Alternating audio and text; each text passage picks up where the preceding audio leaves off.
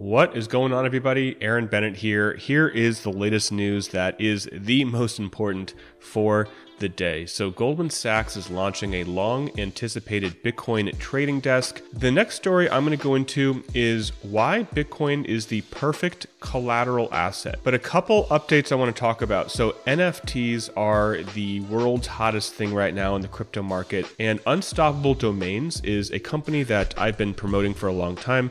I use their domains. It's a way to accept payment really effortlessly from anybody, and they offer NFTs. So what they've done is they have launched some NFTs to buy in the sports category. There are NFTs selling for 205 ETH. The top 3 NFT brand sales grew 381% in February. The benefit of something like buying a .crypto is that it actually has real world value. So these blockchain domains can be used and sold just like digital art. So one thing they do is they can replace your long and complicated crypto addresses with a human readable name. They can be used to resolve decentralized websites. So you can basically have a website that you own that cannot be taken down. In addition, unlike regular domain names, they have no renewal fees and can be custodied in your own wallet, such as MetaMask. So what this means basically is if somebody wanted to send me Bitcoin or up to, I believe, over 50 different cryptos, I would just have to tell them aaronbennett.crypto, and that's all they would need to know. I don't need to tell them my long Bitcoin address. And one of the big benefits is right here. So you can transfer your domain. So why these are being sold as NFTs, or why these are kind of in the NFT category, is because you can buy them and then you can easily resell them. So they can be resold for higher amounts when there's a higher demand. So just like .coms were incredibly open, anybody could get the best .coms, 25 years ago. Now .coms sell for hundreds of millions of dollars for the best .coms, if not more.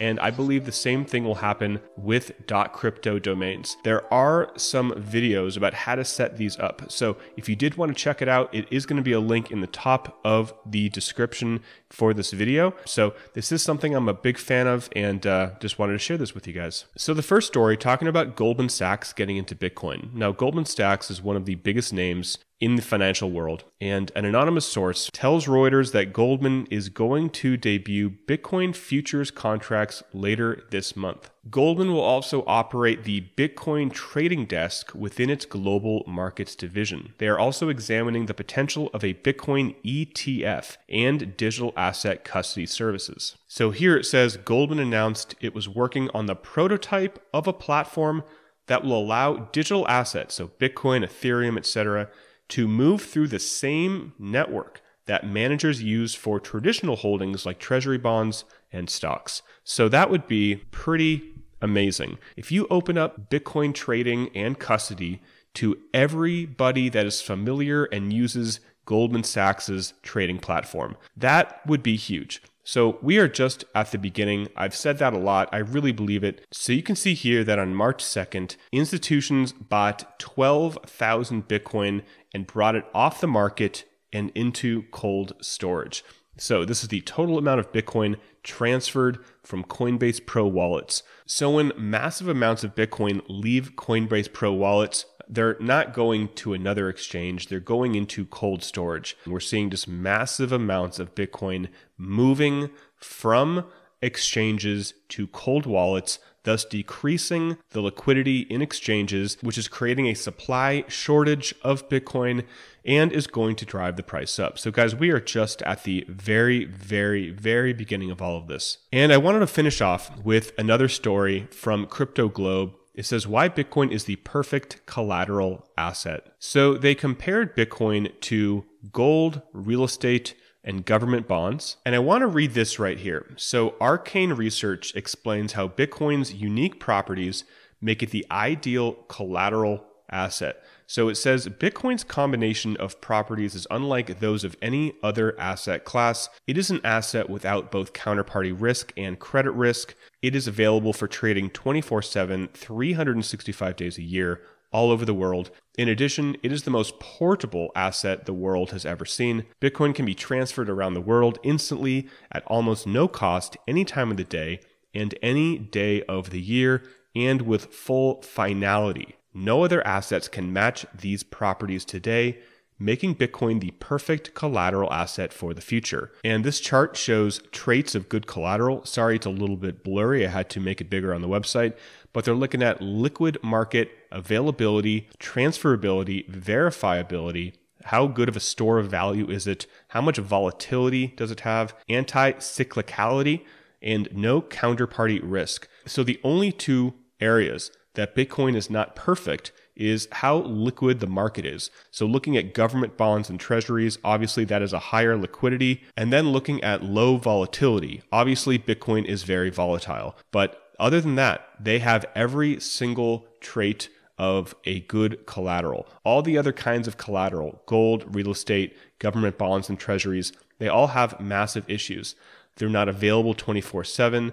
It's really hard to transfer them. So this is very important information because as Bitcoin becomes bigger and bigger, which it will, we're going to see it being used a lot differently. We're going to see people taking loans against their collateral. There are some new people, some new subscribers here. So if you're not familiar with Celsius, you can take 1% loans. So using this calculator, desired loan, let's say you wanted to take a $1,000 loan because you had some credit card debt or you absolutely needed emergency money. Like let's say you just had an emergency and most of your money is tied up in crypto, like I know mine is and a lot of other people's. We are crypto wealthy, but our bank accounts look kind of pathetic. That is very common in this environment. So you want to take a loan, you need some money, you need $1,000. That means you would give them 0.08 Bitcoin for a 6-month loan. You can also make this, as long as you want. It really doesn't matter. 25 LTV. So that means you are giving them $4,000 to get a $1,000 loan, and you are paying a whopping $3.50 to take that loan. You're paying 0.7% if you pay in Cell. You're paying 1% if you pay in cash. So $5 to take out a $1,000 loan.